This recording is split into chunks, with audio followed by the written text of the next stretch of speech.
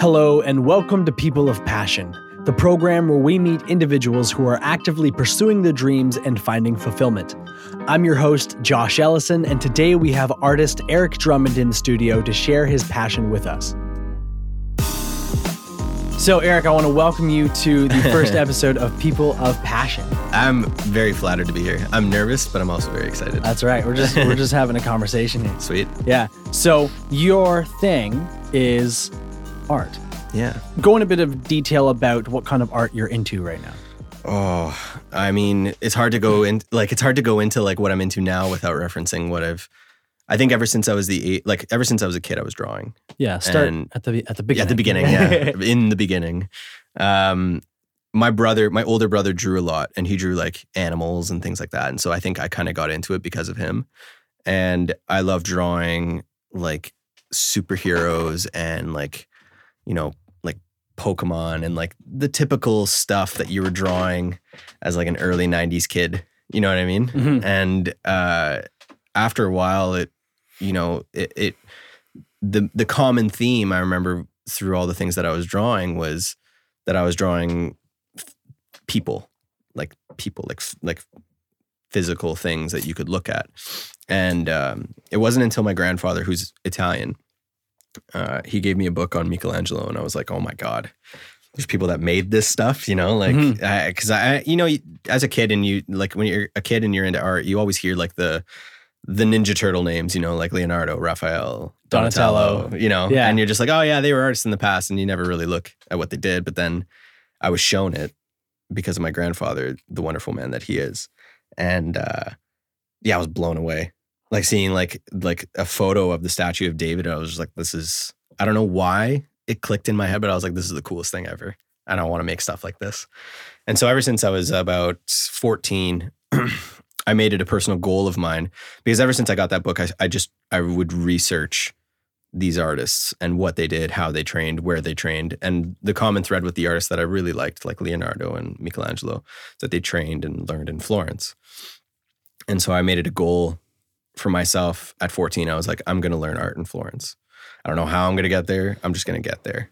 And so high school was cool. And I mean, the art classes in high school, like, they're not really art classes, in my opinion. They're kind of like, here's a project and go make something based on it. And what's sad is that even the college courses are kind of similar to that here. But that's a different topic. But I went to the University of Guelph for art history for about 2 years because I love art history as well. I love reading about history in general. You can find so many parallels between what happens now and what happened then. And I think those are such, when people say history repeats itself, it's such a true thing. And so I studied art history at the University of Guelph for 2 years. And then I went to, I did a studio course at Fanshawe. And I then had a portfolio to apply to the Florence Academy of Art. And I think we were 32 students that got accepted that year, and I was one of them. And wow. I remember, I flipped out when I got the email in like February, and nobody was home. I was home alone, and I like jumped out of my bed, and I was like running around the house, and I was like, "There's nobody I can tell right now." And so I like at that point too, I was like sitting in my bed, and I was texting a couple of my friends in a group chat, and I sent them the email, and I was like, "Holy shit, this is happening." And so, it was one of the happiest days of my life. And my parents, I think any parent that has a child that is like, I want to be an artist, they're just like, huh, amazing. Yeah. What are we going to do with this, you know? And I think I'm really lucky in terms of having such a great family that supported me and wanted me to try and to do this, you know? And I think it came through also like, my dad's from Portugal and my mom's Italian. So I think it came through the cultures that I was raised in as well. So, yeah. Is your family artistic? No. I mean, like, yes and no. Like I know my grandmother on my dad's side, I didn't know her very well. On my dad's side, she was a seamstress and she made all her own dresses. And to me, that's very creative and that's very artistic. And then my dad told me he liked to draw a bit when he was a kid. And I think most kids, they draw. You know, they do some form of drawing and stuff like that as a form of like brainstorming or putting things down on paper, and then they transfer that into other outlets and mediums. But no, my mom never drew. I think I got the passion for looking at art and looking at history and researching that kind of stuff from my grandfather on my mom's side. I was very close with him. He's my grandfather, and he's also my godfather. And I would go on walks with him all the time, and he would talk to me about the Roman Empire, and he would talk to me about his time as a child in Italy, like growing up during, like fascist Italy, which was like insane. He would tell me incredible stories about what he saw as a child in like a small village in Italy. And yeah, he had a passion for history. He loved to read. And I think he kind of imparted that onto me, like not knowingly. I don't think he was like, read, but it was something that, because I admired him so much, I wanted to do things like him as well. Mm-hmm. And so he's definitely a huge role model for me. But no, I don't think anybody, like my brother drew, but that was about it. I think I'm the only one. And everybody, it's funny, my aunts and uncles, they were just like, what, like nobody else draws or paints. Like, why you? And it's a funny thing, but they're super supportive and they're super happy about it. So it's good. Take me back to something you said. Because when you were first introduced to the statue of David, that's a sculpture of a person. And so the Renaissance focuses a lot on drawing people. Why is that? The human form was a huge tool for language back then, because people didn't read, so, well, not all people. I mean, the printing press was developed, around that time, but it wasn't until, before that, it was like people used images as a way to be informed. And so you could go back, like talking about like like the role of the human figure in art. You could go back, to the ancient Greeks. And that's essentially where my training, like the lineage of my training in Florence comes from, because all these canons that we learn are from the Greeks, which is insane when you think about it. That's mind-blowing to think that people back then, so far away from now, with so little, were able to develop and see the way that they saw. And these things hold up now. Like they went into like these ideas and these tools that they developed, and how human beings are used in representational form. It trickles into cinema, it trickles into dance, it trickles into every facet of art. And so with the Renaissance, they revitalized the Greek tradition, because art went through a phase of Gothic and Byzantium and that kind of stuff. And it wasn't so much that the human figure was neglected, it was the idealization and the idea of how human beings are in itself a divine thing, was revitalized in the Renaissance. And I think with artists like Michelangelo, they use the human form in revolutionary ways, in terms of design, in terms of composition, in terms of how it can be represented in art. I mean, if you look at the ceiling of the Sistine Chapel, you have human figures that are almost a part of the architecture of what he's painted, which had never been done before. And you can go back to like Giotto with the Arena Chapel, and he's using figurative art to tell stories of, the Bible and things like that, so that people could look at the walls and say, oh, that's how that happened, and so on and so forth. So, I mean, you could have a whole other podcast about why people are in people art. Are the subject. Yeah, and people are the subject, it's changed over the years so much. We are self-conscious, which is what sets us apart from other creatures. For sure. We know we exist. We know we exist. Yeah. So, and we know we're going to die. Mortality as a subject is covered in art. Oh, yeah. And I mean, like when you talk about, it's interesting because we'd have these conversations a lot when we were studying, and is that the artist, the artist self, or the person that is the artist, will die eventually. But the work and the name keeps going. If, you're one of those seminal artists or like generational artists, which I think when everybody who takes up art selfishly wants to be, you know. Mhm. I don't think there's anybody that goes into art and is like, yeah, you know, I want to just be like a low key average, you know. Like there are people that work that way, where they work for the sake of working, like work for the sake of art. But there's nobody, I don't think, that you could come across and be like, hey, you know, if you want to be remembered for 500 years from now, would you want to be? They'd be like, yeah, for the work I make, for sure, you know. So I think, yeah, like being conscious of that is it's a huge role in, you know, like how people paint portraits, how people represent. I mean, look at the Spanish royalty and how they interacted with like a painter like Velázquez. They had a private court painter that would just paint them and represent them in their ideal self. And these people weren't like the most pretty looking people. Like generations of like incest and things like that have like, you know, kind of mutilated their physical self. But Velázquez is painting them in these kind of divine, beautiful way so that they're just remembered. That's what they're remembered as for generations later. We don't have photos of like King Philip and his kids and things like that. We have the paintings by Velázquez, which is amazing. Mm-hmm. You mentioned the 4 phases art went through, the Gothic and the Renaissance, and yeah.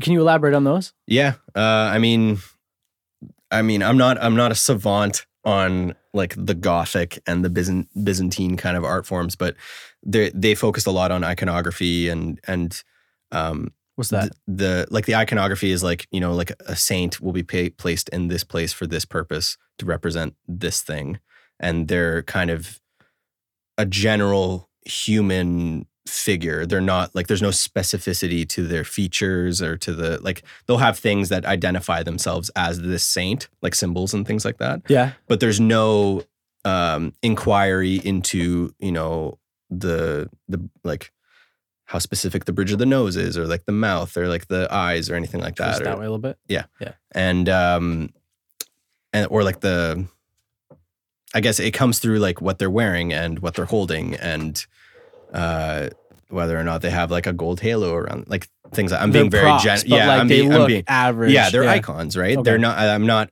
I'm being very general right now, and I'm sure if there's any art history major listening to this, they're just like, oh my god, dude, what are you saying? But that's Gothic. But that's Gothic and Byzantine kind of art. And what's really interesting about that kind of art is the artists working. They never signed their work. They didn't attribute their work to themselves, because the general philosophy of that time was, I'm working through, like, God is working through me. So therefore, this work is not mine, it's God's. And that's a huge turning point when we get to the Renaissance, because artists start signing their work. And this idea of humanism the philosophy of humanism starts arising, and people are becoming more conscious of themselves and saying, no. We can be faithful people, but we are capable, we as human beings are capable of so much. And that's when you get like these hugely, this revitalization of the Greeks, because the Greeks idealized the human form. And that's when you go back and you start seeing, like, you know, if we're going to use Michelangelo's David, right? Like, this is a human being. This is the David, right? This is David from the Bible. And it's a hugely symbolic pose, because he's about to face Goliath. It's before he even, like, he has the stone in his hand and he's about to put it in the sling that's over his shoulder. And this was during a political climate in Florence where, you know, they're being attacked by rival city-states, and, you know, David's facing down his giant enemy. It's like Florence facing down their enemy. So this was like seminal for not only him to represent the city in this man, in this really idealized, you know, young boy, because no young man looks like that. Yeah, he's shredded. He's absolutely, yeah. He's like, every form of his body is so considered, you know, and the articulations in the neck and the brow, and there's a wonderful sense of specificity in who he is, but also how his features are designed, and how the hair is designed, and how his hands are designed and articulated. He symbolizes more than what he actually was. He is a triumph of humanity, you know, he's a hero. And that would never happen in Gothic art. Gothic art is much more, it's selfless in a way, but it's also very devoid of, you're not as conscious of what people are. It's more about the symbol. It's not about the person.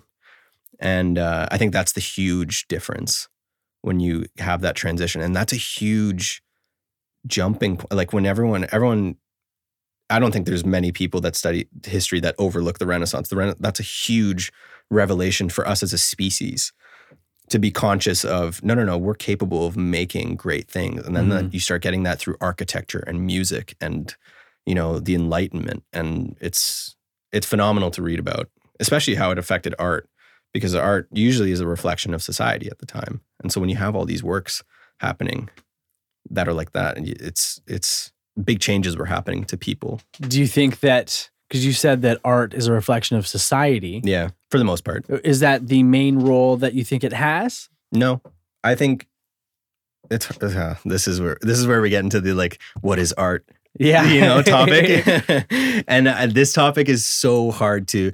I'm young. I'm 27, and I think my opinions on art are going to change as I grow older.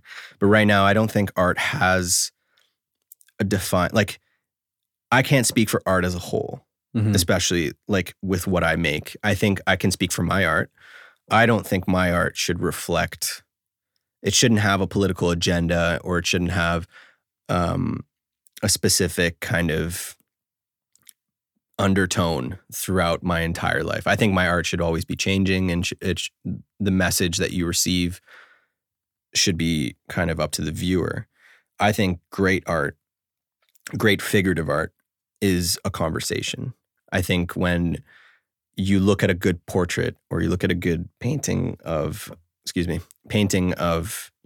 multifigural composition of like a battle scene or whatever, what you're experiencing as the viewer is what makes it art. So if I can elaborate on that. Please. There was recently a Banksy that sold at Sotheby's for about 30 million. It was auctioned at 30 million. And it was, do you know who Banksy is? No. Banksy's a contemporary artist. He was predominantly, he became really famous because he made these really politically charged graffiti art. Like there's a really famous stencil of like the riot, the protester throwing a bouquet of roses. I don't know if you've ever seen that image. I have. And then there's the image of like a starving child being like walking down the road holding hands with Mickey Mouse and Ronald McDonald. Like these kind of works that are like, wow. Yeah, like like they really strike a chord politically, right? And his most recent painting, I don't know if it's his most recent, but a painting of his recently auctioned for 30 million. And it was a painting of the British Parliament. Yeah, the British Parliament. And it was, instead of people, it was all monkeys. Ooh, that's deep. Yeah, but like the initial reaction, you see the reaction that you had was, it was very like, you're just like, it clicked immediately where you're just like, the monkeys, Parliament, all that kind of stuff. And it's very face value. And I'm not saying that's bad or anything like that, or that I don't agree with it. I mean, that's like writing a really, really good one-liner, that's for me and what I think of art as a language. I'm not saying that's bad either. It's a really good one-liner. It's like bang, as soon as you look at it, you know what it is. For me, I don't want my art to be like that. I want my art to be a story. It needs to manifest over time the longer you look at it. So again, if I can give an example, is I had an exhibition maybe 3 weeks now, early October. And I was there for the opening of it. It was a group exhibition, and I had maybe like 3 portraits, a couple head studies, and a still life and a figure drawing hung up. And because I was there, people would come up to me and they would say, "Oh, you're Eric, you're the artist." And, I'd meet them and they'd say, "Who's that person?" Or "Who's that person that you painted?" Because I didn't title them anything. I titled them their names. So like there was a painting of a girl that I knew named Miriam, and the title was Miriam. Mm-hmm. And she went, this person asked me, she's like, "Who's she?" And so I was like, "Oh, she's so-and-so." And that, I think, is a phenomenal reaction, because if we take me out of the situation, me as the artist out of that gallery, and that person goes into the gallery to see it, they look at it and they go, "Who is Miriam?" But I'm not there to answer it. So they start to answer it. Okay. And they start to look at the painting, how she's sitting, how she's looking, what's the articulation of her brow, her mouth, everything. And all the information that I'm selecting and that I'm choosing to put down on the canvas is an indication of me talking to the viewer about who this person is. And they formulate the person, which I think is beautiful. That's a conversation. That's what art should be, in my opinion. And again, I'm not like bashing on Banksy or anything. I think what he makes is phenomenal because it has that shock value where you're just like, whoa, you know, like that's so poignant. But you don't need to sit with it. Yeah, exactly. You're going to look at the image and you go, oh, I got it.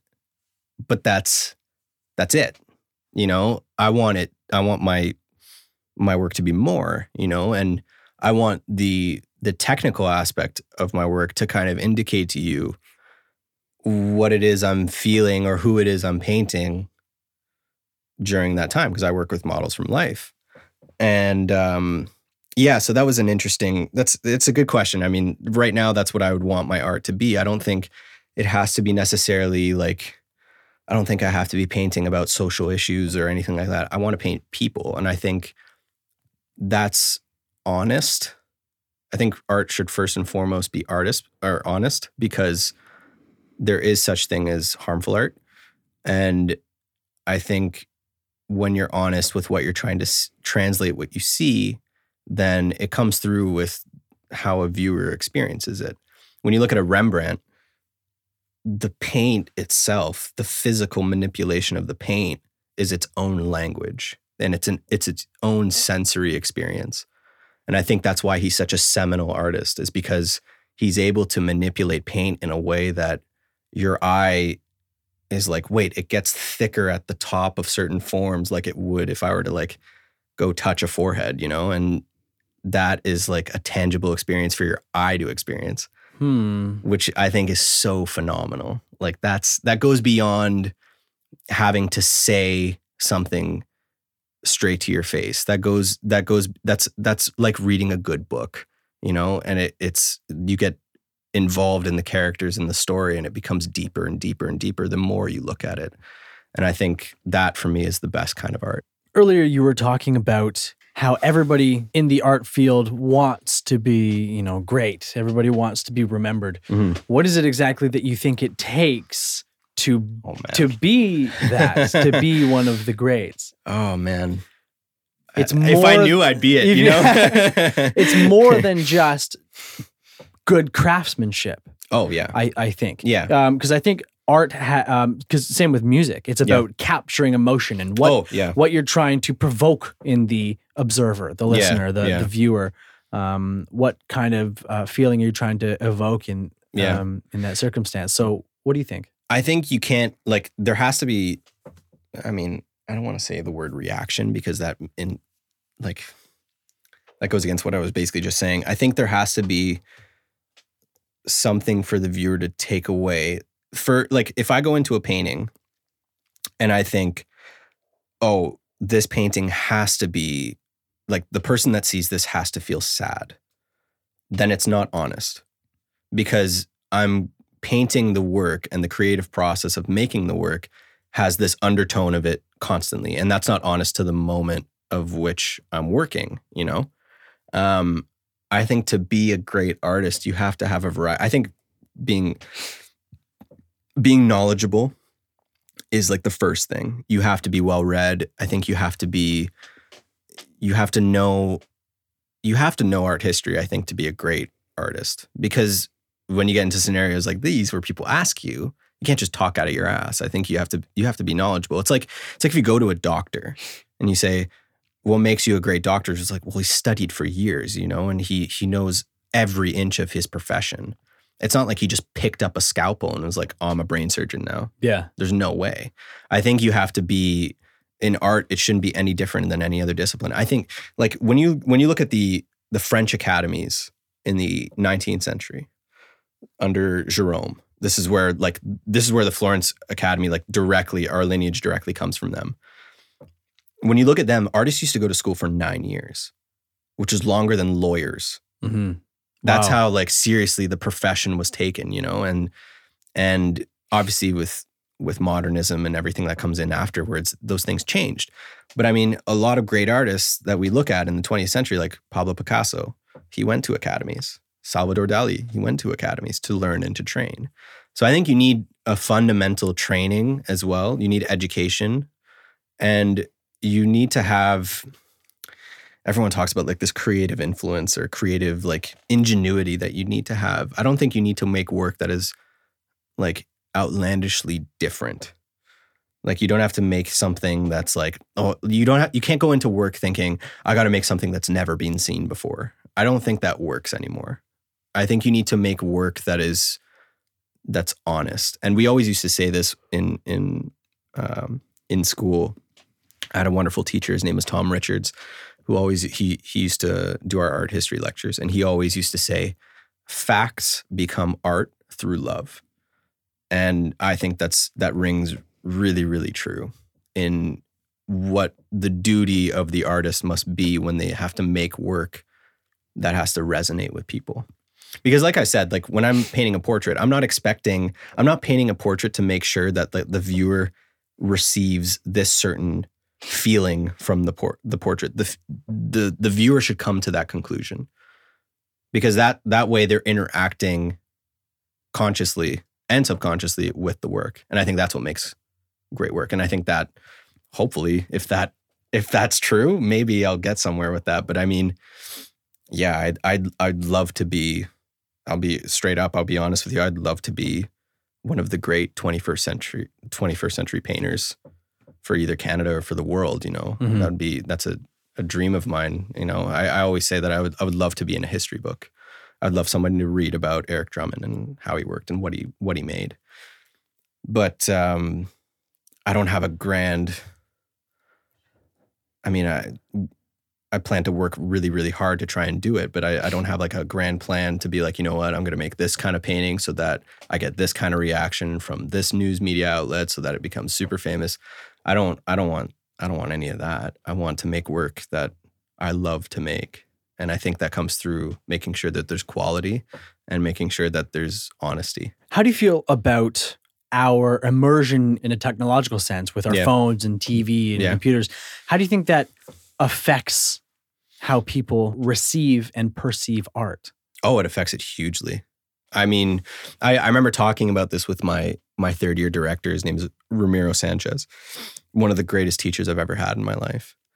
And he always said, because when he learned, it was like the 90s and the 80s, and we didn't have, you know, cell phones at our disposal, and the internet was a very young thing. And he's like, we didn't have these distractions. So even the way that we looked at things was different. You know, we're constantly bombarded with imagery all the time, you know, whether it's advertising or whether it's media, things like that, right? Like we're constantly looking at images. So the way we see and the way that we receive information from images is so different from like something as far as like 20 years ago, which in the grand scheme of things, when we think about that versus like 500 years ago, how people saw things, it's insane. It's so different. Like, I don't even think we can conceptualize how people that were working in the Renaissance or in the Baroque period would like look at something. I think it would be foreign to us based on what we interact with on a daily basis. Like I was saying this to you, I remember one time at work where I was like, if I brought my phone back in time and I showed it to like a Leonardo da Vinci and I was like, on this little thing, I can access any bit of information I want and any image or painting that I want.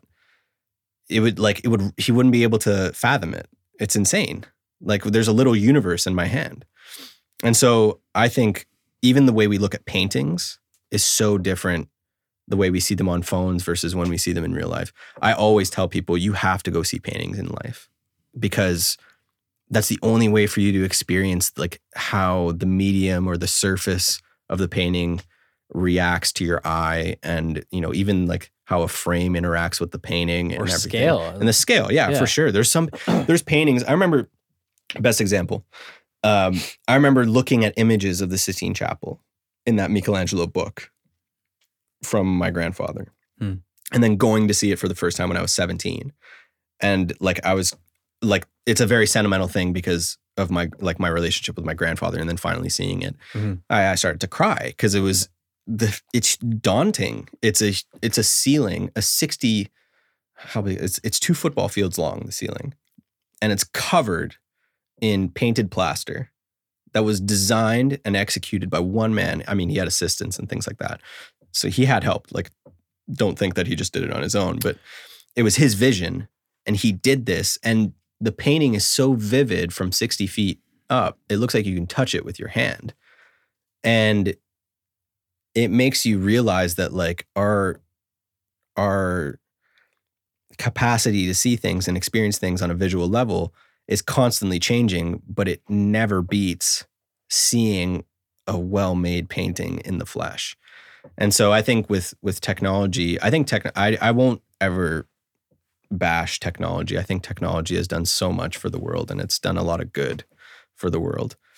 But as technology develops, I think we have to be very aware about how we receive information and how we see information. And that's what I got. That's what I got for that. I hope that was good enough. Michelangelo had assistants. Yeah. So what I thought is that he painted all of it. Right. But you're saying that other people painted it as well as him, but he designed the blueprint for what he wants to have. Yeah. So the Pope commissioned him to paint the Sistine Chapel, the ceiling, on the advice of a rival of his. The rival was attempting to sabotage his reputation because Michelangelo he didn't consider himself a painter. He had learned how to paint, but he was a sculptor. Mm-hmm. So he took the commission, and initially the commission was supposed to be 12 apostles, giant-sized apostles across the ceiling. And Michelangelo wasn't really happy with the design, and he said, this is boring. This is something that I wouldn't want to paint, which I can totally sympathize with, because when you're given something that you have to paint and you don't want to do it, it's agonizing. And so he came up with this new design of, what the Sistine Chapel is now, right? It's over 300 figures on the ceiling, which is insane. And so the Pope okayed it. He was like, all right. And obviously the Pope didn't expect it to take 4 years to do, but I mean, it was finished. But he had people working for him because the method that he painted in was called buon fresco. And buon fresco is painting into wet plaster. So it's a very complicated process, and you have to be very efficient when you paint. You have to kind of chip away the initial layer of plaster that's already on the ceiling, reapply a fresh layer that would suit a day's work. So you're kind of puzzle piecing the whole painting together, which is so challenging because not only does he not have the ability to kind of step back and look at the scale and if there's any distortions, but you're not painting with any sort of sense of the whole. You're kind of just hoping these pieces it just comes to fruition by the end of it. But he was an unbelievable draftsman and a great thinker, so he was able to plan it out properly. But he needed assistance to mix plaster on the fly and to mix his pigments and paints on the fly and paint the kind of broader areas that didn't require, like sky or exactly, like architecture, things like that, so that he could focus on like the figures and the more important focal areas. But he was very clever because he would fire his assistants and rehire new ones all the time. So there was no possible way of attribution. It was just solely him. So like he was also a bit of a shithead that way. But I mean, he did it. He pushed the vision. He designed it. If you were to talk about like the percentage of where it was like 80% of it is his. And he wasn't a fresco. Like fresco itself is like its own art form. Like it's its own painting method. Like I learned to oil paint. Like people would go to school to learn how to fresco paint. And it's really challenging because you're working under the constraints of time and weather. Keep in mind, they didn't have like ventilation systems back then. So imagine working in like Italy gets cold. People think that Italy gets cold in the winter. Imagine working in the winter, like with like these open windows and like candle smoke, and you're trying to do this massive work, and he never laid on his back. That's a myth as well. That's a huge like. It was all standing. Yeah, he was standing straight up. So his body changed because of how much there was a guy that on the BBC I watched in a documentary about Michelangelo. He tried to do like a section like in the same method, painting the same way, and he needed a chiropractor every so often or a physiotherapist to realign his neck and back because it's just so much. Looking up. Yeah. Wow. Yeah. Wow, that's intense. It's very intense. But when you're doing what you love like that, well, that and like when you think about it at that time, I think he knew that if he did this work and he did it right, he would have. It's kind of like it's a huge milestone in his career, because he's a sculptor and he paints this fresco, and not only that, but he there's plenty of reasons why that fresco is revolutionary in terms of how it's designed and how he, contorted the human body and started to change the way the human body could be positioned in paintings and his use of foreshortening and all that kind of stuff. He changed the game with that painting. It's unbelievable. Raphael was working on the Pope's apartments, like basically like a block away. Mm-hmm. And he would come in and it's debated whether or not they influenced each other or not, but I largely consider Raphael seeing the ceiling and being influenced to paint, his figures in the Pope's apartments later, which is amazing. Coming back to the human body, Yep. you mentioned recently that you're creating an attaché. Attaché. An attaché. Is that Accroché. Accroché, yeah. There it is, yeah. Accroché. Attaché. I was like, what? What? Yeah, no, I'm not creating an accroché. I'm doing a drawing of one for a friend of mine who's a chiropractor. And what did you want to know about it? So who was it? I had a note here. Michelangelo or Leonardo, he dissected cadavers to get a better understanding of physiology, and that influenced how he can portray the human body. So you are working with an accroché. Yeah. Is that so? In terms of your schooling, did you spend time doing that? Or? Yeah, well, I didn't do the accroché program at my school specifically. So we do anatomy courses at our school. So we learn about it's not like a traditional anatomy course in terms of like science. It's anatomy in terms of artistic anatomy, like understanding major boning points and insertions and origins of muscles, and we learn all of that. And then we have the option later to take an accroché course, which is to sculpt the anatomical position of the human body, one half muscle and the other half the skeletal system. And I didn't do that one, but I studied anatomy all through the time that I was in Florence because it's hugely important to, making correct figurative work.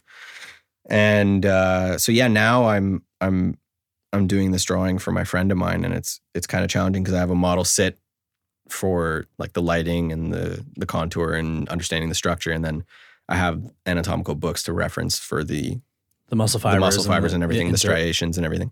And so with Leonardo, he used to dissect cadavers, and that was hugely frowned upon. You didn't do that back then.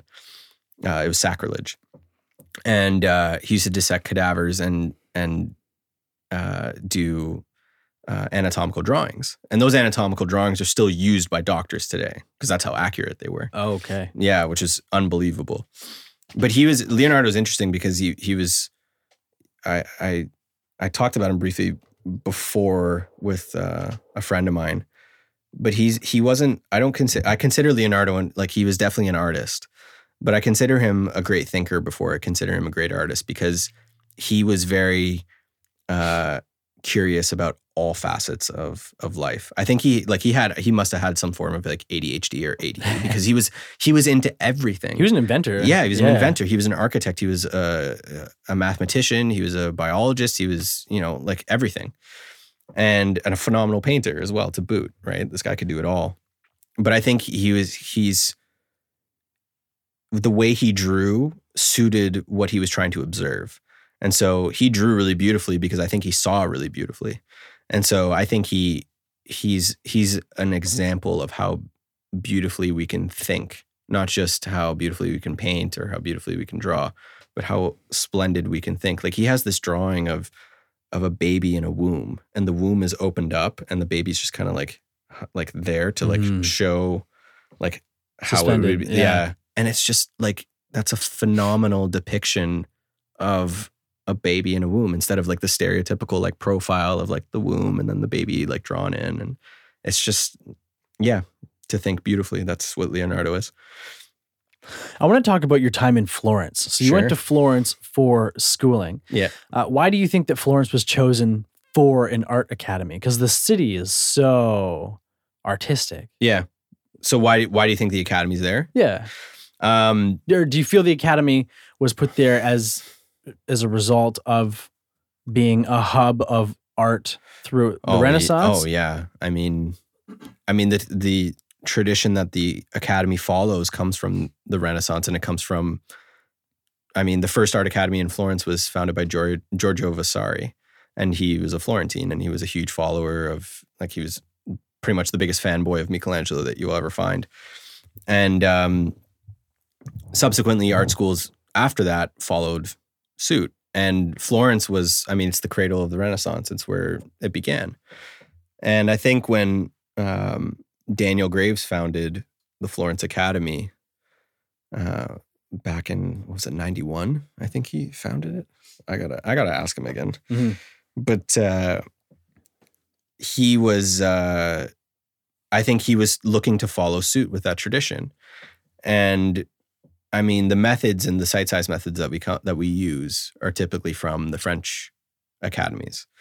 But the philosophies that we learn and the way that we observe life and the way that we translate nature is from Vasari's time. And I mean, the great thing about learning art, and first of all, I was like a pig in shit when I was there, because like that was the kind of work that I loved to begin with, right? Like the Mannerist, the Renaissance, the Baroque, and it's all there in Florence for you to see. So like you can walk out of your house and you go bike 10 minutes into the city center, and you go bike I used to bike by the Duomo every weekend, which is insane to think that I can say that, you know, like that's so cool. And I think when you're in a city that not only has that much art, but has architecture that is so aesthetically just magnificent, I think is you're nothing but inspired. You constantly want to work. And I think that's such an advantage that academy has by being in Florence. It has other branches. It has one in Sweden and one in New York. Mm-hmm. And I think New York would be a cool place to work too, because I think New York is just like, it's got that energy, you know, like it's seen so much as a city as well. And it's got every sort of flavor of art that you need, which I think would be really cool. But Florence was nice because it was just, you know, you're taken back in time when you're there, and working there was an absolute joy. I miss it a lot. Do you feel like you experienced all there is to experience in Florence? No way. So in terms of the sightseeing that you did while you were there, like Yeah. did you, in between your studies, go out and check out, I mean, you saw the Sixtine Chapel. Yeah. But there's a lot of sights to see from an artistic standpoint. Yeah. Did you prioritize going to check out the city? Oh, absolutely. In my first year, for sure, because I think as I went through the years, the workload and what I wanted to do with my work, it was more. So I was in the studio more as I went on. But in my first year, I think I was in a museum every weekend, or I was out in the piazzas sketching or drawing people walking by, or sketching statues and things like that. I mean, there's always what's funny about living in Florence for 3 years is that you start to understand how, because it's a huge tourist hub, you start to understand the nature of when to go see things and when not to go see things based on like the volume of people that are in the city. And so like you would assume I went to the Uffizi a lot, but in comparison, I went to Palazzo Pitti more, because Palazzo Pitti has like more paintings that I would want to look at. And also it wasn't nearly as busy as the Uffizi. I remember going to Casa Buonarroti, which is it's Michelangelo's house, but it's a house that is his family inherited or something like that. Mm-hmm. And going to see all of his work there, and going to the Accademia to see David and things like that. And it was, we went as a class too with our teachers. They would take us. And we're going to go look at paintings today, because you have to go look at paintings in order to see how these kinds of paintings are done and finished, you know? It helps so much. So yeah, I definitely allotted time to go see things in the city, but I also allotted times for me to just experience the city, you know, just to go have a bite to eat with friends and go out and have a couple drinks at the pub or anything like that. They have this wonderful thing in December where they have a huge Christmas market in, you know, Piazza Santa Croce. And we always used to go there and just like have malt wine, and, you know, and like there would be like all these vendors and like different food and everything like that. And I mean, it's probably a super touristy thing to the locals there to do that. Yeah. But I mean, it was such an enjoyable thing for all of us to come together to do that. And that's when, you know, I harken back to the sense of community that's there. It's unbelievable. Like, it's hard to fathom, especially with something as niche as this, like academic figurative art. I'm a Canadian, and then finding that community, you know, and being a part of that like learning experience with everyone. It was the best decision to go there I ever made, for sure. I imagine being a city that is so full of art in the architecture that surrounds you. Yeah. That there's a lot of street art going on. Yeah. Graffiti. There's graffiti art there. Yeah. It's kind of, yeah, it's a huge, there's graffiti art. There's like public artists. I mean, a lot of the public artists, unfortunately, are kind of like there to sell to tourists. But there's a lot of graffiti, like a lot of tagging and things like that everywhere, which, like, depending on your taste, whether you like it or not, I mean, it's there. How does the city feel about the graffiti?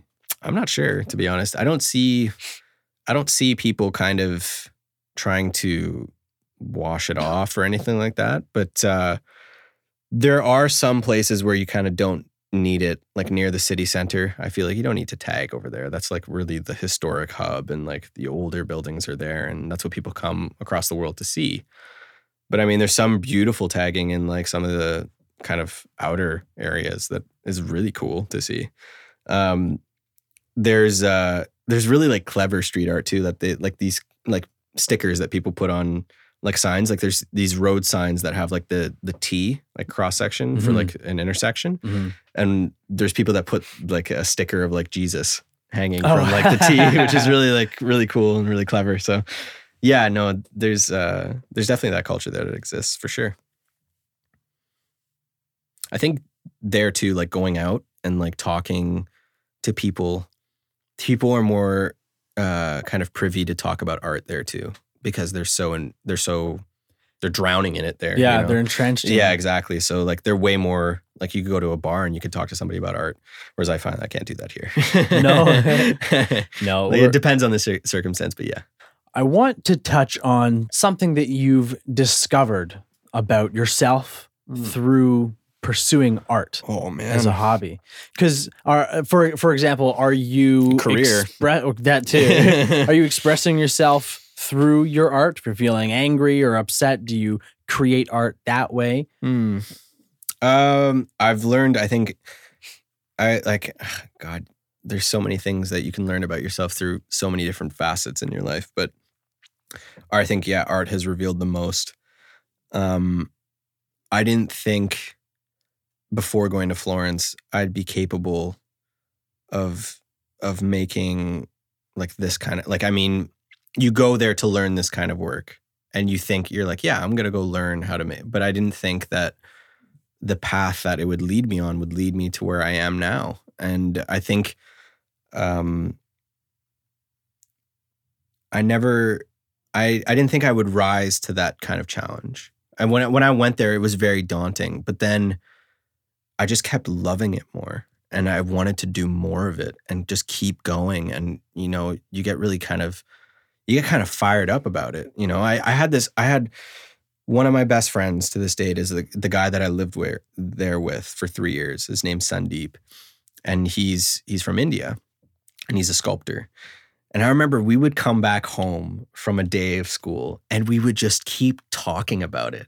And that was something that I never thought I would ever have. Not only with somebody else, but with like myself. I didn't think that I would come home from a day of work.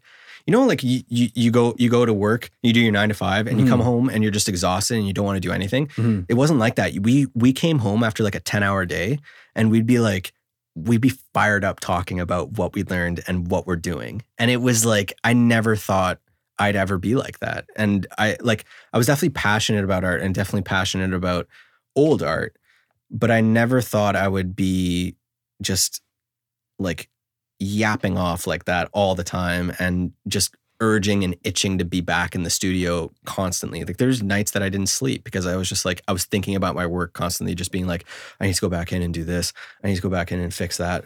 Maybe try this, maybe try that, you know? And before you know it, it's 6 a.m. and I got to get back up and go to school, you know? And that was something that was very revealing to me because I like in high school, I wasn't like an outstanding student, you know? I was averaging maybe in the 80s, which was like, it's good. But I mean, like I wasn't like a 90s average student. You know, I never did my homework. You know, I wasn't the greatest, like I was just another kid. Like I love to draw. That's what it was. And with university, in my second year of university, I went through depression and I dropped out and I came back to London to be with my family. And that's when I started going to the gym. And I think that's the other area of my life that I found revealed a lot about myself, is that the gym revealed that a lot about me too. But that how hard I'm willing to work for something that I want is something that I'm starting to discover about myself, and how capable I think I can be about what I want to achieve. With the things that I've done in school, I was, you know, I achieved a lot, I think, while I was in Florence. And I think I did really well. And it just made me want more for myself and demand the absolute best for myself. And I have role models that now that I look to, and they were my role models as a kid, but I'm starting to understand why they're my role models now. In both my family and both artistically, in sports, I have role models. You know, I love Michael Jordan. Michael Jordan was my hero when I was a kid. Mm-hmm. And I'm starting to understand why I loved him, because he would bleed on the court to win, you know, and he was insatiable with his desire to be successful and to succeed in whatever he was doing and to do the best he could. You can think whatever you want with him. I mean, like, he gambled, he drank, blah, blah, blah. But when it came down to entering and getting on the court, he was a lion, you know?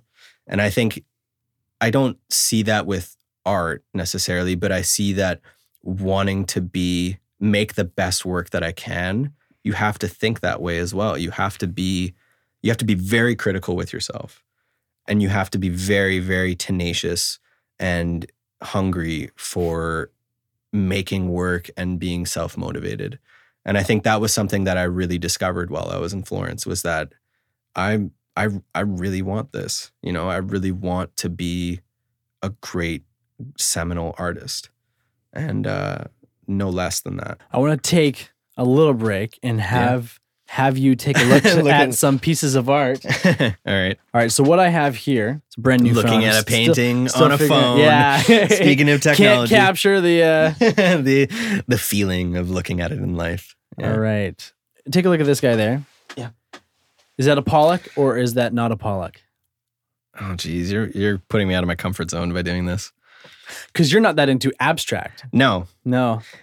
I mean, I've read about Pollock a bit, but I read about like who he was as a person. It's really tragic. But the painting, is it a Pollock or is it not a Pollock? I don't think this is. No. Why is that? It's hard to describe, but I feel like Pollock, like the spontaneousness of it is definitely, like, it reminds me of Pollock, but I don't think it is a Pollock because it's just so dense. Like, Pollock's work is very dense, but it's like, this is like, it's just a touch too dense for me. Mm-hmm. Do you think it's a Pollock? It's not a Pollock. No, it's an imitation. Wow. I really feel good about myself now. Yeah. Yeah, I thought the same thing too when I saw it. I'm like, that is dense. Because like, it's just really, like, there's just so much going on. And I just don't, like, Pollock knew when to, like, leave space and when to put, like, to fill things. Like, I don't know. It's just like, this is just so much going on right now. And it just doesn't feel as, like, there was an organized chaos a bit to Pollock, mm-hmm. as much as his working method was very spontaneous. He knew what he was doing. Like, everyone likes to think that, he was, you know, his life story was very tragic, but he was very sensible and aesthetic with how things should look. So I think with that, like, it's close. But I got that feeling. It's just like this. The more you look at it, the more it just doesn't sit. I find. I want to show you something else. Sure. This is a picture of a bunch of different kinds of light bulbs. Okay. And I found it real interesting because of the way the shadows are depicted. Mm-hmm. I mean, and it's really a painting of like nothing Yeah, it's light bulbs. crazy. It's just light bulbs. But what do you think about that from an artistic perspective? I mean, if I can be honest, it's light bulbs. Yeah. I don't connect with light bulbs. Uh-huh. You know what I mean? But I can see aesthetically, like in terms of how they're organizing the negative spaces between everything. There's And a lot of negative space. It's very organized, and there's a meticulousness in how things are spaced out between each other. Technically speaking, the application of paint and maybe the way things are drawn aren't quite the strongest. I mean, it's a bit wonky. But no, I appreciate the composition is interesting. It's really well thought out. I'll show you now. Are you gonna like trick me and be like, just kidding, I did that. That was me. Get out of my studio. Yeah. Actually, there's a painting that I did do up above my dining room table there. I'll show you. Okay. Just get your idea. Here, this is an album cover by one of our artists. I on the record label that I have, one of the artists released an album.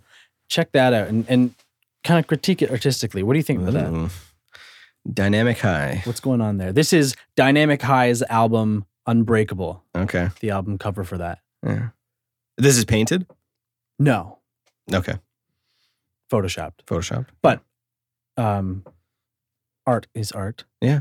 What do you feel? I'm squinting. Yeah. I'm squinting right now because that's how we kind of compress shapes and everything like that. It's nice. It's structured. It's very symmetrical, which is nice. I think that's always appealing. I don't know if I would have used I don't think I would have kept it so monochromatic in terms of the color palette, but I understand why. I like the light shining between his neck and his shoulders. That's interesting. The lens flare. Yeah, the lens flare there. That's a good touch. But the edges along the figure, I think I wouldn't have made so saturated, I guess, with orange. Mm-hmm. But I think aesthetically it's nice. Is that their first album? It's his first album, yeah. Yeah. It's also like album covers don't really matter too much. They're just this little thing. It's subjective, man. Yeah, it's art, man. Oh my God, people say that. Okay, so I found something real interesting when I was doing research. Yep. And I'm not sure how to pronounce this word. Go ahead. Sfumato. You've been reading about Leonardo. I have been reading about Leonardo. So what do you know about that? Sfumato is a painting technique that he largely pioneered, and it essentially correlates to the term fumo in Italian, which means smoke, and it's essentially to say that the image has a smoky or hazy feel to it. And that doesn't mean that it looks like you're looking through smoke at the image. It means that the transitions between values are so seamless that it looks like it's kind of been glazed over so effortlessly with kind of a smoky feel. And so Leonardo pioneers this because it's an incredible technical technique.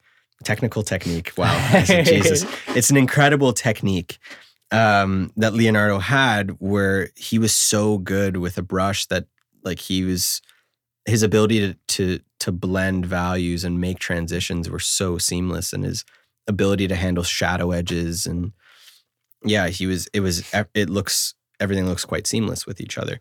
So when I mean, like, if you to provide an example, if you look at, like, for everyone that that knows of Leonardo, he painted the Mona Lisa, right? And so if you look at the way that Mona Lisa's face looks, the relationship between dark to light and how all the values between that changes like seamlessly from one form to the other. And he still holds the integrity of like the structure and the anatomy beneath the surface as well, which is phenomenal. He was I think my favorite, like the Mona Lisa itself, the portrait I don't go crazy over, but the hands in that painting are just absolutely sublime. Everybody focuses on the face. Yeah, the hands on that painting are just like he has the one overlapping the other, and because he's so good at drawing and knowing structure, he even like is able to articulate like the bulging of the form between the thumb and the index finger when you press them together over a surface. So like when you have your hand resting over your arm like that, The way that form kind of bulges up. I It's unbelievable. When you go and look at that painting again, look at it. It's so good. Wow. Like, he's really, really good. Yeah. And is that something that you've practiced? Yeah, like we try to. I mean, hands are, if you're painting a portrait with hands, another thing about that portrait too is that the hands don't dominate. The focus is very much on the face, right? When you're painting a portrait with hands, it's the first thing that you have to focus on is making sure that the structure, it works. People tend to make either hands way too big or way too small. And you usually, initially when you're painting, you want to make them a bit too big, because if you make them too small, it's really hard to change. And also it just really looks off when people's hands are too small in a painting, more so than when they're too big. And so the hands are tricky when you're painting a portrait, because there's a lot of information. When you look at anything, when your eye looks at anything, it tends to just focus on detail. It wants to find details. And so we as artists have to translate and not put everything that we see down on the canvas, or else it'll dominate what your eye looks at. And that comes through values, detail, color, edges, everything.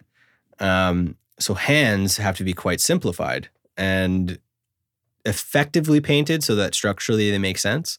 Beautifully articulate, because hands are such an expressive part of like ourselves. We usually, as much as we make the stereotype joke of the Italians talking with their hands and everything, everyone talks with their hands. Everyone gestures with their hands. If you look at Leonardo's painting of the Last Supper and you look at how the hands are articulated, those are Italian people. Like there's guys going like this and like gesturing this way, you know, like those are guys that, and he literally did this to study for that painting. He would go on the street and he would draw people talking to each other so that he would get the dynamic of people being at a dinner table. And so like all these people are gesturing with their hands, and the hands actually guide your eye through the painting. It's phenomenal. And when you're painting a portrait with hands, you don't want everything, you want the hands to be the secondary focus aside from the face. And so when you look at like a painting by a really great portrait artist is John Singer Sargent. And he was born in Florence, but he's American. And his ability to paint, he's a very brushy painter. So you see a lot of the strokes, and well, he wants you to see all the strokes. He's actually a very meticulous painter. He just comes across, his aesthetic allowed him to look the other way. But the way he painted hands is insane. Like some of the hands that he would paint, it looked like it was just a couple marks. And it's just a hand, and your eye recognizes it as a hand and it puts it together. And again, that's another form of conversation in art, right? So when your eye puts things together like that, it's like playing with space. Like we've all seen the picture where there's like just angles that outline the corners of a triangle, and our mind says that's triangle right exactly there. Yeah. Or like when you first learn to draw in perspective, right? And you draw like a pyramid, and you're drawing lines on a 2D surface, but like your eye puts it together as like, oh wait, this thing has multiple sides. That happens even in line, in the way that we don't have to draw every line that we see or every contour that we see. Your eye can put it together. So if I'm like, let's say I'm drawing the fold of your eyelid, and I'll put like one indication here and then one indication here, your eye will put it together and be like, oh, and then that's something, as much as that sounds really like small and kind of like quaint, it's a beautiful sensation for your eye to experience, because you're interacting with the painting at that point. It's not just, like everyone thinks that figurative art is just this kind of, oh, it's just people. You're just painting people. It's just, it's like, no, like your eye, when you look at really good figurative art from like the 19th century and before, and even afterwards, there's some great figurative artists in the 20th century too.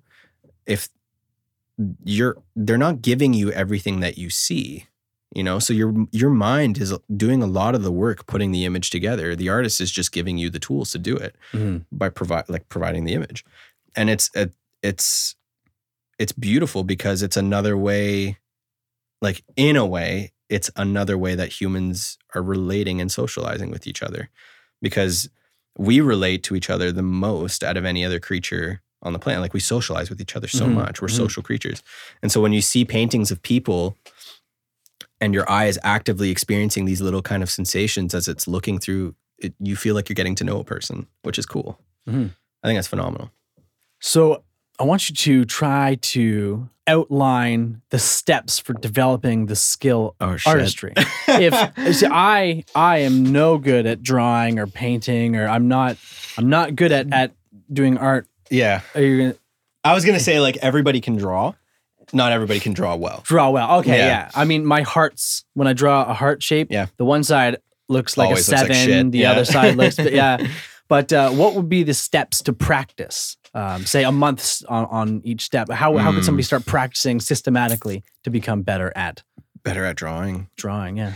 I mean, it's like anything you do, right? You just have to keep at it. Like, how do you get better at piano is you keep practicing your scales. But you practice scales and not practicing whole songs. Right. So what would the equivalent be? with drawing for us, I mean, it's hard for like the everyday folk to do this because like you can't just go and get a model to sit for you and, is you do pencil drawings. And my teachers would always say the pencil drawings, the better you get at pencil drawing, the better you get at painting because they correlate. And pencil drawing, the way we do pencil drawing is because pencils can only go so dark when you apply them on, and then the paper starts getting shiny with like graphite and stuff like that. It means that you have to work in a limited value range. You have to kind of limit what you're seeing. So you focus on the contour and the shadow line that you see in a person. You usually have single source lighting. So like how you're lit right now, I can see like the outline of your head and the shadow that runs along your face. And so practicing that using straight lines to block in first and then breaking those lines down to be more specific, that's how you start. And then you add a general value to compress all the dark and compress all the light. So the light you would leave on like a white piece of paper. And then you would give a single value, dark value to the shadow. Not like really dark, but just you kind of fill it in. But then all the shadows would be the same. One value, yeah. Because when I look into the shadow, I see all these different things.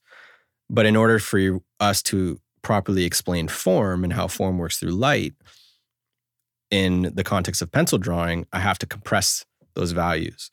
So there's no way, and this is like a whole other topic, but there's no way that we as people can look at nature and copy every single value that we see through either drawing or painting, especially through drawing because it's black and white, but through painting, there's no way that I can go on my palette and mix up every single kind of green that I see in nature. It's impossible. And so when I'm painting you or I'm drawing you, I have to compress values in order to turn form and give myself a range that I can explain enough, but not too much, so that the image doesn't become noisy, but it still is wholesome. And so pencil drawing forces you into that box where you're like, I only have these values, really limited values. How well can I articulate Josh's face using just that? And that's why pencil drawing is the best. Because then once you get to painting, you're just like, oh, I have more at my disposal. More tools. And then you'll intuitively do them. But painting is also, it's equally challenging in its own right because you're painting with liquid and the amount that you have at your disposal, while you have more at your disposal, the challenges are also more. So like you'll always, the best, like this is a great indication for anybody in any discipline when you meet somebody. The more they know about something and the less entitled they are, that means they're very smart because they know the more you learn about something, the more difficult it becomes. Picasso has this famous line where he's like, painting was easy when I was a child or something like that. Painting's easier when you don't know how to paint. He says something like that. And it's true because you're just doing it. You're not conscious of, I have to make sure that edge isn't too sharp so that it doesn't detract away from like that edge. Or, you know what I mean? Like there's so many more variables that start to arise when you start painting because you're not only handling values, you're handling edges, you're handling the structure of the drawing, you're handling chroma now. Color is its own universe as well when you start handling paint. And so, like your values, you still have to compress your shadows and add the right amount of variety in the light so that things are like, that's why paintings look like paintings too. You know, like a Rembrandt, like when you look at a Rembrandt portrait, it's not like it's a photo. It's a painting of a person. It's a translation. It's not a factual, like I'm painting every pore, I'm doing every, no, because that's just noise, right? That's like a really good guitar solo, but it's not a song. Right. You know what I mean? It's not a symphony. Right. And this kind of gets into the topic of like how people feel about hyperrealism. And like people that take like these HD photos and they blow them up and then they make these giant drawings of like people with like, and you see every nose hair and every pore and their skin and things like that. That is like, that's its own art form for sure. I agree. But for me, there's no conscious choice when you're drawing like that. You're just going one for one. You're not saying, if I do this shape here, will that articulate your zygomatic bone properly? Or if I articulate this shadow edge, what kind of effect will that give me? Is that something that I want to represent in my painting? You know, us as artists, our role is to translate nature in what we think is the most beautiful way. It's not one for one. I'm not copying. I'm not a printer, you know? Mm-hmm. My teacher always used to say, you know, if you're trying to go one for one with everything, you're running 5,000 miles in the wrong direction. And okay. Yeah. And then he's like, you have to actively let your eye experience things and, you know, and squint so that you like when you squint, you compress things. The lights become more vivid, the shadows become darker, you know? Mm-hmm. And paint, you're not an impressionist painter, but you're painting the impression in a way. And that's something that allows the viewer to experience and be an active participant when looking at paintings. So it's not to say that like painting from photos is bad or like, you know, being a hyperrealist is bad. It's not about that. It's just about, in the end, what is the image? How does the image speak, you know? And is that why you attach more to realism as opposed to abstract art? Oh yeah, for sure. I find like it's just more relatable for me. I like looking at paintings of things. Like I like looking at paintings of landscapes and paintings of people because I'm curious about people. Like I love, you know, like when you go to the bar and you people watch. Yeah. Everyone loves people watching, right? Because we love watching how people behave. And I think that came from my brother. My brother is autistic. And so growing up with a brother that's autistic and seeing how he behaves in contrast to how, you know, how me or you behave, it's very different. Daniel grows up without any preconceived notions of like, this is how, you know, society wants us to behave and this is how I'm going to speak to you. And this is, everything is very honest with Daniel. It's face value. And it comes through emotion and it comes through feeling. And so I think that's why I'm so curious as to why I like observing people and painting people is I attribute it to him. And it's cool when I've had people like, when people come and sit for me, they'll be like, how do you want me to sit? I'm just like, just sit how you would sit, you know, or like maybe lean over or like this or that, you know, like the odd thing, right? Yeah. To suit a composition. But I want them to be themselves because then that'll come through in how I see them and how I paint them. And that's that way when I have a painting called Miriam, it's Miriam. It's not like Miriam get into this pose and like really, yeah, exactly. Yeah. You know, like forced like Adonis, like ridiculous, like poses like that. It's like, no, just sit, be yourself. I had a great conversation with a student, like we were both students at the time. He was a term ahead of me. His name's Romer. He's an unbelievable painter, phenomenal. And he said to me one time, he turned to me, he's like, you know, sometimes when people just sit in a chair, that tells you everything you need to know about them than just having them like speak to you or things like that. And we're always encouraged when we're painting somebody to speak with them.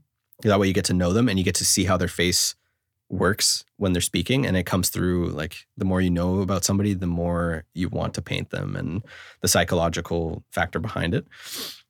But he's so true in terms of if you watch somebody sit down in a chair, how they sit is so true to like how they are and what kind of person they are. It's really interesting. So we had a good back and forth about that, but figurative work is just something that I don't think I'll ever see myself deterring from figurative work, especially portraits and people's faces. And I just find I see so much in people's faces that I find so interesting. So, yeah. Do you have any events coming up? Okay, so I'm teaching a workshop in January, 6-week workshop, teaching people how to draw the figure from life. And I think that'll be done in charcoal. I'm still figuring that out with the gallery that I'm working with. And then a solo exhibition, hopefully, I'd like to do it in March, but I'm thinking it'll be in May. And that'll be my first ever solo exhibition in London. How do you organize something like that? Well, I'm doing an art residency at the Arts Project downtown on Dundas. And Dundas right now is an absolute travesty right now. It's just under construction. And also with like all the problems that downtown has right now. But I have that's where my studio space is. And the first floor of the Arts Project is a gallery. And that's where I did my group exhibition with the other artists in residency there. Okay. And so, I was lucky enough to be put in contact with them through a good friend of mine. And I was able to get an art residency, and I moved in about late September, I think, was when the studio was finally finished. And so I'm affiliated with them, but I work with, I can, and I probably will work with other galleries in the city, depending on what they need and what I can provide for them. Right now I have a couple paintings being shipped. I think it's like 6 paintings being shipped from Florence. And so I'm slowly building up enough to do a solo exhibition here in London. You're having 6 paintings shipped from Florence. Yeah. That you did, and they're over there. In Florence, yeah. I finished them there. And so I had to wait for the oil to cure and before they can be handled. And so, that usually at minimum it would be, usually you go when they're touch dry, and that's ideally 3 to 6 months, depending on the type of oil that you use. But then you want to wait before varnishing for about, at minimum, 6 months on a painting, just because you want all the layers to be sit properly so that there's no cracking. Mm-hmm. Yeah. It's a long process. Yeah. People don't get that either. Like they're just like, oh, you're just I'll sit for you and you just do a painting. It's like, no. It takes me months to do a painting. And that's the painting of it. And then it's got to dry for like X amount of time, right? So your studio's full of just drying crap. paintings. Yeah. Yeah. Just stuff everywhere. Yeah. I have a bunch of drawings hanging on the wall. I have paintings that are framed, that are finished, that are just on, I need to hang them up. And then I have a couple buyers coming in to like see and look and pick stuff out. And yeah, it's a lot. And then I also have like all my materials that I have in there as well. Because I hand stretch my canvases, I prep them, all that kind of stuff. So how do you find buyers? Self-promotion. So luckily I worked really hard on making sure my Instagram had like a good reach. And then I have my own website. I'm making business cards. And then who I connect with in the city. So luckily, working with TAP, the Arts Project, I can connect with other galleries because they're connected with other galleries, and I'm connected with, people come in to the gallery and they come and see my work hanging on the wall. They can come to the studio. They can, so it's a lot of self-promotion, and it's the hardest part of the job, I think, is getting out there and trying to like sell your work. But it's also really rewarding when you do. I think the easiest part of being an artist is painting. And even that's not easy. Painting is so challenging. But yeah, it's I'm essentially growing my own business here. I'm going to be going back I'm going to Barcelona in December because I have a painting that's being hung in a museum there as part of a group exhibition. Mm-hmm. And then it's going to be moved to Sotheby's in New York next July, which is the place where Banksy sold his painting, which I'm super excited about. And I'm going to be visiting Florence as well. Just to, since you're over there. Yeah, since I'm over there, Yeah. No, I mean, I know that city is going to be a part of my life for in the future. So yeah, I can't wait. In terms of the classes that you took, you mentioned that you guys focused on some elements of anatomy. Yeah. Did you look at, I don't want to say math, but like the golden ratio, considering proportions and stuff? Yeah. we didn't, like, we learned about it. We didn't necessarily, like, it wasn't like we had a class where we're like, okay, today we're going to talk about the golden ratio. It was more, we learned composition fundamentals. Mm-hmm. So when you're setting up a still life or when you're setting up a portrait, how spacing should work, how much room you should have on each end of the canvas.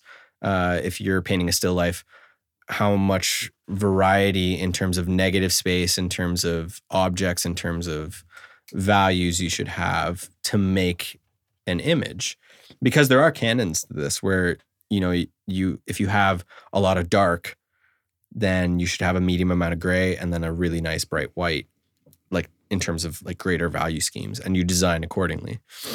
And then understanding philosophies of like tension between objects. So like an object that is objects that are really close to each other but aren't quite touching, like it provides a lot of tension to the eye. Mm-hmm. Or like not having objects in your still life that are all the same height, because then that's not natural. That's very forced. No tangents either. You don't want objects that like line up behind each other, like exactly aligned, because then again, that looks forced and that's not aesthetically pleasing as well. So we learn all these things, and like obviously like pyramidal compositions are very aesthetically pleasing, and how you crop a painting properly in terms of how much space you want in this corner or that corner, or outside of the objects you've chosen, or outside of the parameters of the portrait.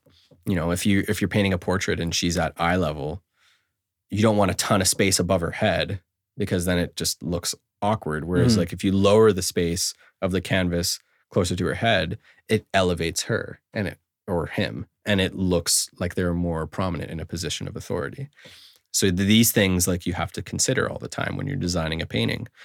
It's the same thing if you have somebody sitting a bit lower.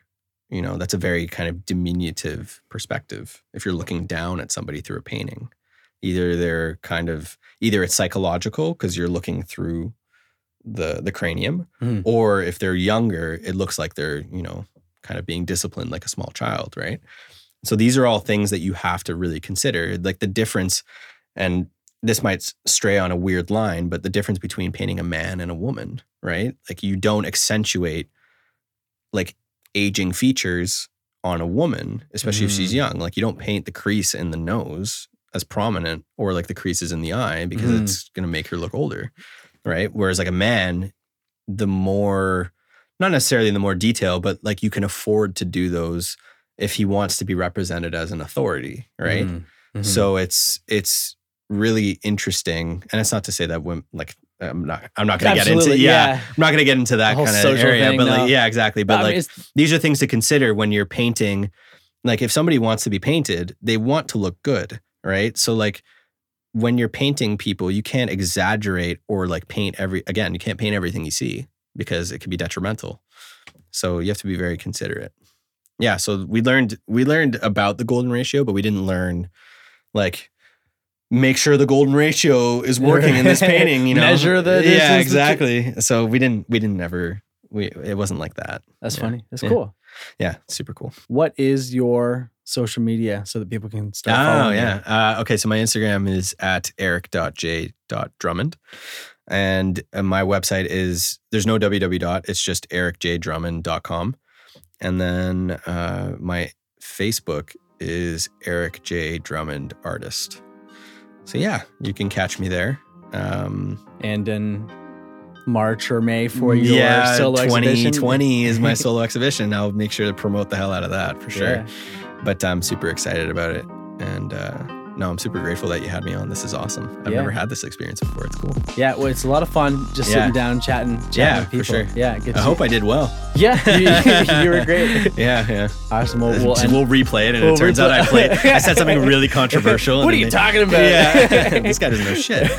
Yeah. Yeah, well, we'll see. Well, thank you so much for coming on the show, man. No, thanks. Thanks for having me. It was great. This has been People of Passion. Thank you so much for listening, and thank you to Eric for sharing his passion with us. Please check out Eric on social media, and if you found value in this episode, please share it with others to help us grow. Follow us for future episodes, and always follow your passions. Until next time.